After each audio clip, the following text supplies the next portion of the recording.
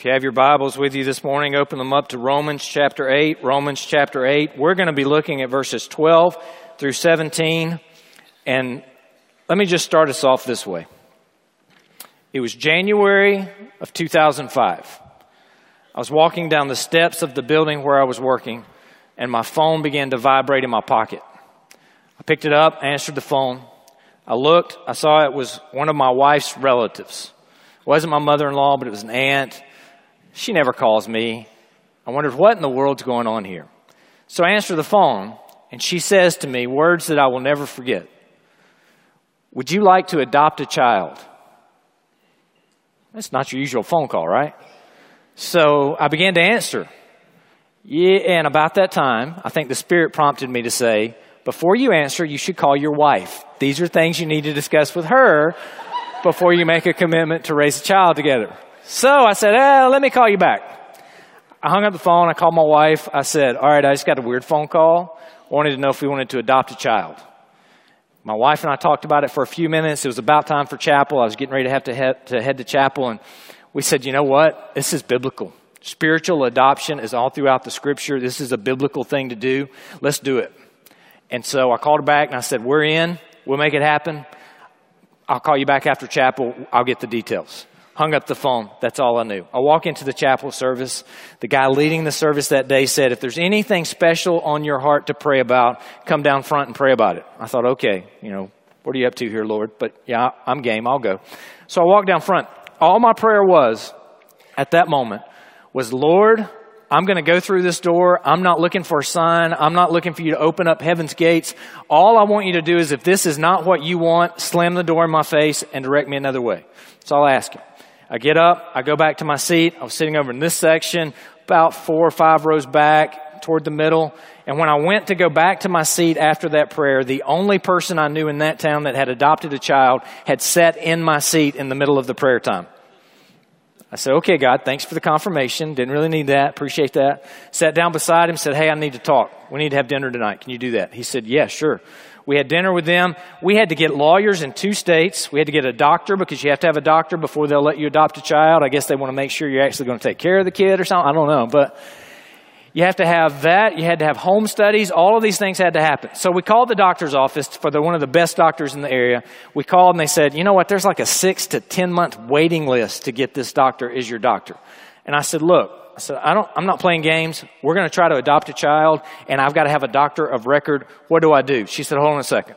She went back. She came back. She said, you've got your doctor. And I said, what happened? And she said, did you know that he was adopted? I had no clue. All right, go God number 2, right? So then we call the home study place. Call them. We say, hey, we got to get a home study. We're trying to make this thing happen quick. We're trying to move along, and we need to get a home study. They said, look, there's a month waiting list to do this. People plan out forever to get adoptions, and these things don't just happen overnight. And I said, oh, yeah, you don't know my God, but let's get that home study thing scheduled, right? They said, all right, we'll get you scheduled for 3 weeks from now. I said, that's as soon as you can do it? And they said, yeah. So Monday morning, we get a phone call. You know what? We had 2 cancellations today. Can we come to your house right now and do the home study? So that started what we call the stash and dash. Y'all know what that looks like, right?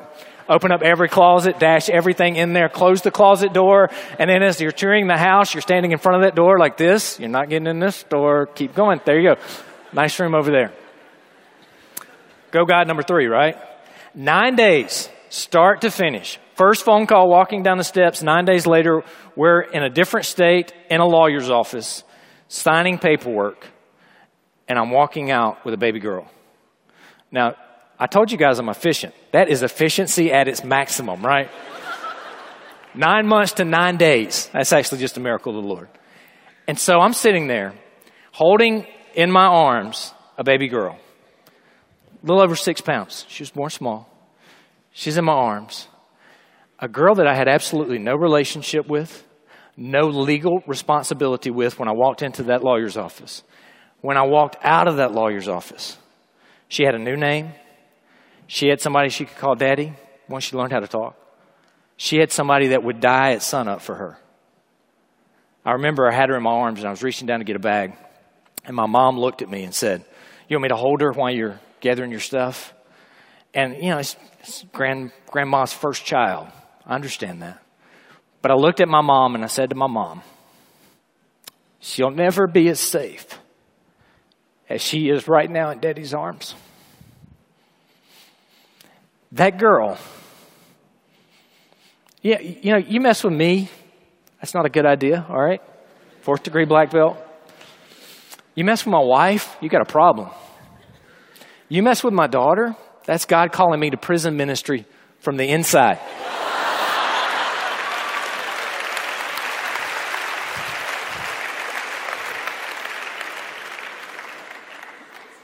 But that's just a glimpse. That's just a little bitty glimpse of what we see with spiritual adoption and what God Almighty does for us. That's just a tiny glimpse. The love that I have for my daughter, an imperfect love, a human love from a sinful man. That's just a glimpse of what God loves you and the way He loves you when we were adopted into His family as sons of the King. And look at what it says here in Romans chapter 8, verse 12. Let me read 12 through 17 to you. It says, "So then, brothers, we are not debtors to the flesh to live according to the flesh. For if you live according to the flesh, you will die. But if by the Spirit you put to death the deeds of the body, you will live. For all who are led by the Spirit of God are sons of God. For you did not receive the spirit of slavery to fall back into fear, but you received the spirit of adoption as sons, by whom we cry out, Abba, Father." The Spirit Himself bears witness with our spirit that we are children of God, and if children, then heirs, heirs of God, and fellow heirs with Christ, provided that we suffer with Him in order that we may be glorified with Him. This passage starts off, "So then." Some of your translations may have "therefore." You've got to look back and see what the conclusion this is to. What's previous to this that has led to this ultimate conclusion. And when you look back, if you were to read even a cursory reading through Romans, you would see that depending on the version or translation you're using, Romans chapter 7 is I, me, my over 40 times. 40 times Paul talks about I, me, my, that struggle with that inner person. And that I, me, my ends in 7:24 where he says, "Wretched man that I am, who will deliver me from this body of death?" And that's where a lot of us are today. When you say, "I just don't have the joy of salvation. I have the struggle of sin. I do not do the things I want to do. I do the things I don't want to do. And I'm trying. I'm doing all this." And in that struggle with yourself to say, "I'm trying to do it," we end up at that position of "Wretched man that I am, who will deliver me from this flesh?" Oh, but chapter 8 changes. Chapter 8 mentions the Spirit 22 times. And the contrast here between trying to live the spiritual life in and of yourself with the I, me, my, and trying to live the spiritual life in the power of the Spirit could not be more clearly noted as Paul starts off in chapter 8, verse 1, where he says, "There is therefore no condemnation for those who are in Christ." So then, if you're no longer trying to live in the I, me, my, you've realized it's by grace through faith that you were saved. Why then would you go back to law or to works to try to do your sanctification? It's by grace that you are going to be sanctified too, by allowing the Spirit to work in your life, setting aside those sins that are afflicting you, focusing on what God has, putting those sins to death by the power of the Spirit, being led by the Spirit. That's how you have ultimate victory. So then, brothers. What does the word brothers mean here now? We use that all the time. We use it at conferences. We use it at church. How do you use it at church? That guy that you've known for about 4 years and you still can't remember his name, and you walk by him and you go, "Hey brother, how you doing today? Good to see you." That person that's coming up to you to talk to you, and you know you've seen them around campus all over the place, and they come up to you and they smile real big and they look at you and they reach their hand out, "Hey," and they call you by name, and you're sitting there going, "I don't have a clue who this is." "Hey brother." Yeah, you've used it that way before, right? And then on a university campus like this, there's that other use of the word brother. You know that use of the word brother where there's this guy and he's got eyes for this girl. And she's pretty. I mean, she's really pretty. And she loves Jesus. And this is it. He already is dreaming of how to make the Cedarville Awkward Couples page on Facebook. I mean, he's already striking the pose. He knows what he's going to do. This guy has long-range dreams of getting down on one knee at the bridge and making a proposal, and all of his roommates coming and grabbing him and throwing him into Cedar Lake. He's already has it all planned out, right? So he gets up the courage. He's got it all built up inside him. He's all excited. He goes up to her and goes, I think you're real nice. I want to treat you right. Would you like to go to Chuck's with me tonight? And then we can go see Munsters University afterwards. I'm going to take good care of you. And then he hears those words. You know, I like you like You've had this happen before. See, I've never had this happen to me before, but I've heard stories of other people, right? Yeah. Now, ladies, you know what that means translated into guy talk? You're ugly, you look bad, you smell funny, I don't like you. Brother. All right? Guys, can I get a witness up in here? Yeah, that's what I'm talking about. So is that what Paul's doing? No, Paul doesn't want to date these people. Not at all.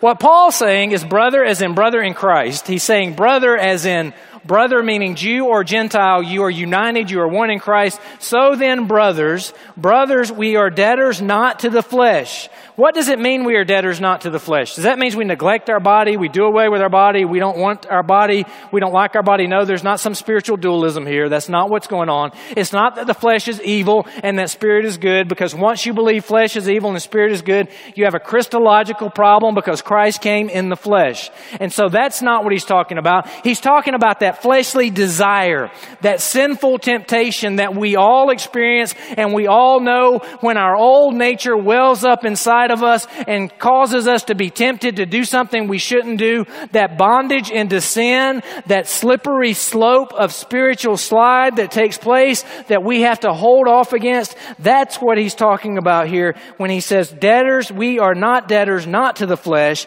to live according to the flesh. For if you live according to the flesh, you will die.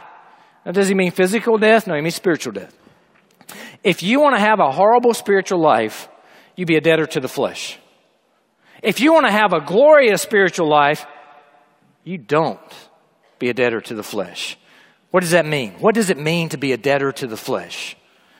If in your mind, and Paul talks about it up in chapter 8 a little earlier where he says, verse 5, those who live according to the flesh set their minds on the things of the flesh. Verse 6, for to set your mind on the thing of the flesh is death. Verse 7, for the mind that is set on the flesh is hostile to God. If in your mind all you think about all the time are fleshly things, she's pretty, I got to have her. He's a hunk, I got to have him. Money, I got to have it. That car, I need it. That reputation, I got to have it. That athletic scholarship, that's all I want. Pornography, materialism, pride. You set your mind on the things of the flesh, you will die spiritually. You set your minds on the things of Christ, living for Christ, the Bible, prayer. You focus your mind toward God and you will live and you will flourish spiritually. What does the flesh look like? You say, I don't quite get it yet. Go to a church league softball game. Go to an intramural event. You ever been there? We saw it the other night at the soccer game. I won't name the team that we played against, but they had a player that, boy, he was struggling with the flesh, wasn't he? Kicking the ball away from the referee to the other side of the field. There were some things. You see it when we compete athletically. We've all been there before. You're at that church league softball game and all of a sudden the fight breaks out. It was perfectly understandable, though, because that guy was clearly out at second base, and he slid in with cleats up high to break up that double play, and it wasn't even close. He shouldn't have done that. But that preacher's pretty passionate about church league softball. I mean, after all, this is the Upper Midwest Church League Softball Championship League with the World Series to come in a couple of months, right? And you see the flesh get out in us. She said something bad about me. You don't understand. You don't talk bad about me. I'm going to get back at her. And up comes the flesh. You don't know my roommate. It was quiet hours. And they were anything but. If you knew about the socks that were left on my floor last night after soccer practice, you wouldn't be saying what you're saying now. Flesh, you got it? Inside of us, There's like a tsunami of temptation welling up and overcoming us. And when we give into it, it crashes us into the spiritual shore of despair, and our spiritual life goes absolutely nowhere. So then, brothers, we're not debtors to live according to the flesh. Don't set your mind on the things of the flesh. But look at this. It says, but if by the power of the Spirit you put to death the deeds of the body, you will live. How do I live the spiritual life? How do I grow spiritually while I'm at Cedarville? How do I flourish? It's this. It's if by the Spirit you put to death the deeds of the body. Those temptations come up, but by the power of the Spirit. Not the I, me, my, but the we. Now, this is a temptation I know all guys have. I'm not a girl. I don't know about the ladies, but I know every guy, when you walk out of a Rocky movie, what do you want to do? I want to fight. You walk out of a Rocky movie and a guy looks at you the wrong way and you're like, oh yeah, come on now. I mean, I'm just saying. Didn't you see that movie? That's me. And the other guy's on the other side thinking, don't you look at me like that. Didn't you see that movie? That's me. I, me, my. In our minds, we are this man on an island, the Superman that nobody can touch. We are the guy that nobody better ever mess with. And so we think I walk into a cage and I'm going to put them in a spiritual chokehold. I'm going to throw them in a triangle choke or an arm bar and I'm going to take care of it. And we realize that Romans chapter 7 is all about that I, me, my pride that causes us to say, wretched man that I am, who will deliver me?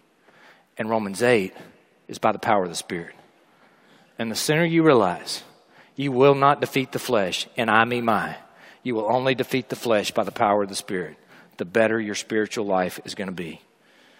He continues on here in verse 14. He says, for all who are led by the Spirit. Look at that as passive. It's not all who lead the Spirit. It's all who are led by the Spirit. It's our submission to the Spirit. So the Spirit says go and we go. The Spirit says give it up and we give it up. The Spirit says do this and we do this. The Spirit says repent of this, we repent of this. The Spirit says go share the gospel with this person. We go share the gospel with this person. The Spirit says go apologize to this person. We go apologize to this person. It's we are led by the Spirit, passively allowing the Spirit of God in our lives, who if we have been saved lives in us to lead us in the right way, led by the Spirit of God, then we are sons of God. Verse 15, for you did not receive the spirit of slavery to fall back into fear. I can't help but think when I look at the spirit of slavery to think back to the children of Israel. And even the adoption that's present there in that story. You have Moses who's put in the river and then he's adopted by Pharaoh's daughter. And you have this all taking place. And then you have the children of Israel and Moses is told to go to Pharaoh and say about the children of Israel that God says, they are my firstborn. And so the whole nation of Israel adopted by God as his people. And then they lead them out and all of the miracles that happened when they were led out through that Red Sea and they walked across on dry ground and they get out. And what do they do when they're rescued? What do they do? Well, in Exodus 16:2, they say, we're going to starve, Moses. In Exodus 17:2, they say, we need water. We're going to thirst to death. In Exodus 32:1, they go, who are you, Moses? Who is this to lead us and tell us? In Numbers 11:1, they complain. In Numbers 11:5, they say, okay, you gave us food, but we're sick of it. It's the end of the semester and I'm tired of Chucks. That's what they're saying. They're complaining. And in Numbers 14:2, they say, we would have been better off to die in Egypt rather than to be rescued. Now, I don't want to spiritualize the Old Testament, but isn't that the story of all of us? God miraculously saves us when we repent of our sins and we put our faith and trust in Jesus Christ. He saves us. He gives us the Holy Spirit to live in us. We have a spirit of adoption. We have the power of the Spirit living in us. We are sons of the Almighty King. And then all of a sudden things start happening and we go, God, I thought this was going to be easier. God, I thought I was really getting an added luxury feature to my new car. God, why is this life so hard? I would have been better off. And we complain. But we weren't given a spirit of slavery. You say, oh, this is not slavery, it's Christian freedom. I can do whatever I want. Once you're addicted to sin, it's slavery. You've got to have it. It overcomes you. It controls you. It takes your thoughts. It takes your time. It's your desire, and you're enslaved to it. And we are not given that spirit to stay in slavery to sin, but it says we are given a spirit of adoption as sons, by whom we cry out, Abba, Father. I came home from church preaching one Sunday.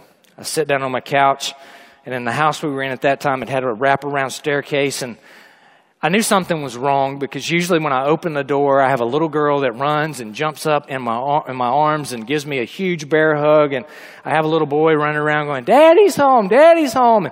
And all of a sudden on this occasion, I didn't hear a whole lot. And so I thought, this is not right. I wonder what's going on.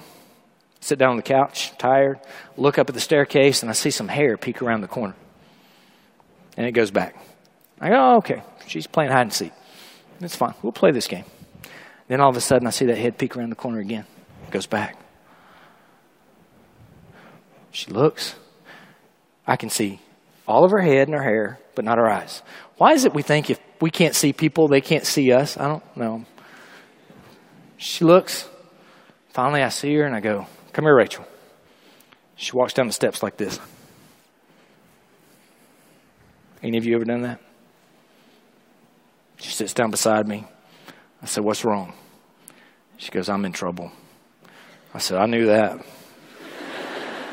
What's wrong? What'd you do? She's sitting on the far side of the couch. I'm sitting here. Come here. Tell me what you did. She scoots over. I ate candy and hid the wrappers up on top of the cabinet so that Mommy wouldn't find out, and she found them. Think about it. This girl that I've just told you I would die at sunup for is sitting on the opposite side of the couch from me for what reason? There's sin that has separated her from the Father who loves her more than anybody else on this earth.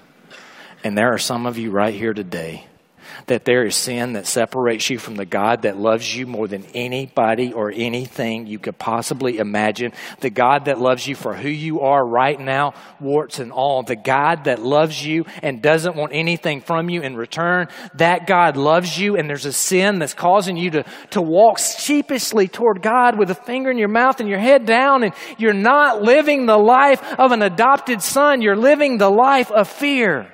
That's not who we are. When we have been saved, we are sons of the King. You say, well, wait a second. Why is it not sons and daughters? Daughters had a relationship with the King. Sons had a relationship with the King and an inheritance from the King. And what we learn here is that we all, male and female, have been adopted as sons, meaning all of us have a relationship with the King and we have an inheritance from the King. You want an inheritance? I promise you, you're much better off getting an inheritance from God than you are getting an inheritance from somebody like me. Think about what He owns and what He has and what He can give you. We are sons and we have the spirit of adoption. And as sons, we cry out, Abba, Father.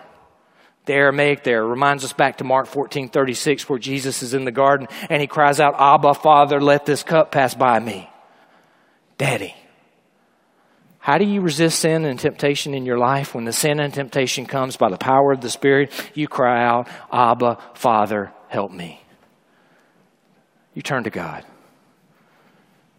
You don't try to resist it in and of your own power. You go to the Word. You get to your friends. You go to God. You let the power of the Spirit help you overcome that sinfulness.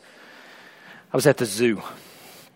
This same daughter who was so far away from me, I'd taken to the zoo. And we're at the zoo and we're looking at the lions, and the lions in the cage it's great to look at the lions, but have you ever heard one roar when you're right there at the cage?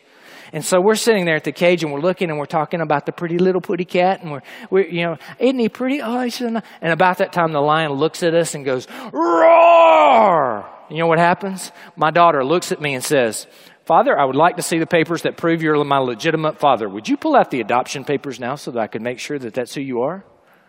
No. She jumps in my arms and she grabs a hold of my neck and she tucks her head right beside mine. And I have to admit, I really liked it. There's just something inside of a dad that loves it when the daughter turns to him for protection. And there's absolutely nothing I could have done with that lion. But you know what I told her? I said, it's all right. I got you covered. If that lion had gotten out of that cage, the only thing I could have done is thrown her behind a tree and let it eat me instead. But we have a Father up above who is all powerful. We have a Father up above who is the lion. And when we turn to Him with Abba, Father, He will help us. We have a spirit in himself that bears witness with our spirit that we are children with God. My daughter didn't ask me for adoption papers because she's got a spirit that says, that's my daddy. I know that's my daddy. And if you don't believe me, then watch this. And she can come anytime she wants to. I don't care who I'm meeting with. My daughter comes to the office, that meeting stops, and my daughter gets a hug. End of discussion. It's not that I don't think you're important. It's just that's how important she is. And we are children of the King, and we shouldn't let sin separate us or cause us to have fear. Our spirit cries out with the Spirit of God testifying to us, Abba, Father, we're children of God. And if we're children, then we're heirs, heirs of God and fellow heirs with Christ, provided that we suffer with him. The Bible never promises you that Christianity is the American dream with Jesus added to it. In fact, the Bible promises you in John 16:33 that in this world you will have tribulation. And then it says, but be of good cheer, for I've overcome the world. You're going to have hard days. You're going to have hard days in chemistry. You're going to have hard days in math. You're going to have hard days when you take professors like Dr. Lee, who takes off points if the staple's the wrong way on the paper. At least that's what he did for my wife. And we won't let him forget about it. In the midst of those hard days, what do? Cry out, Abba, Father. You may be here today. We've got a lot of guests. You may say, I don't know what you're talking about. To cry out, Abba, Father, you have to have transitioned from that time of being lost to being saved. You have to transition to the time where you recognize your own sinfulness and you recognized and put your faith and trust in Jesus Christ, and at that moment you were saved. If you've been saved and you're in this room and you are saved, you are a child of the King, the Spirit testifies within you that you are a believer. Do not live your life. Do not live your time at Cedarville as a slave to sin, but live your time at Cedarville powerfully as a son of the Almighty God. You know what my prayer is for you? My prayer is that for every one of you, that you're going to live in the power of the Holy Spirit. You're going to be led by the Spirit, through the Spirit. You're going to put to death those sins, and you're going to grow spiritually while you're at Cedarville, so much so that when you walk across that stage, you're going to put a foot on a step, and you're going to say, I don't want to leave because this is where God has made himself real to me. I've grown so close to him. My faith is my own, but I'm prepared for whatever God brings ahead. With this, I close. The day of finalization had come. We didn't travel back. We were on the phone. We had a notary public. I was talking to the judge. The judge said, do you realize that you got to keep this girl until she's 18? I said, yes, sir. He said, no. Do you realize that once I sign these papers laying in front of me on the desk, that she is yours whether you like it or not? She is yours until you're 18. And, me with my sarcastic, funny, try to be funny anyway attitude, I said, ain't that the point of adoption? And then I realized this is a judge in a courtroom somewhere. And so I said, yes, sir, Your Honor. Yes, sir. I get it. Sorry about that. The judge signs the paperwork. That afternoon, I got to thinking about it. We have a mentality in America and otherwise where we don't realize that once we're adopted for life. For the good, for the bad. I had a spiritual view of earthly adoption, that once I adopted my daughter, she's mine. She's never getting away from me. When you've been adopted by God in heaven, it doesn't matter what sin you're trapped in. It doesn't matter what struggle you have. It doesn't matter where you are spiritually. He is your King. Live like it. Turn to him. By the power of the Spirit, put to death those deeds of the flesh. Let's pray. Dear Lord, I pray for all of our students, Lord, that you would make yourself known in their lives. Father, that you would help them to put to death the flesh and to live by the power of the Spirit. That you would be glorified and that at Cedarville University we would make much of you and little of ourselves. We ask this in Jesus' name. Amen.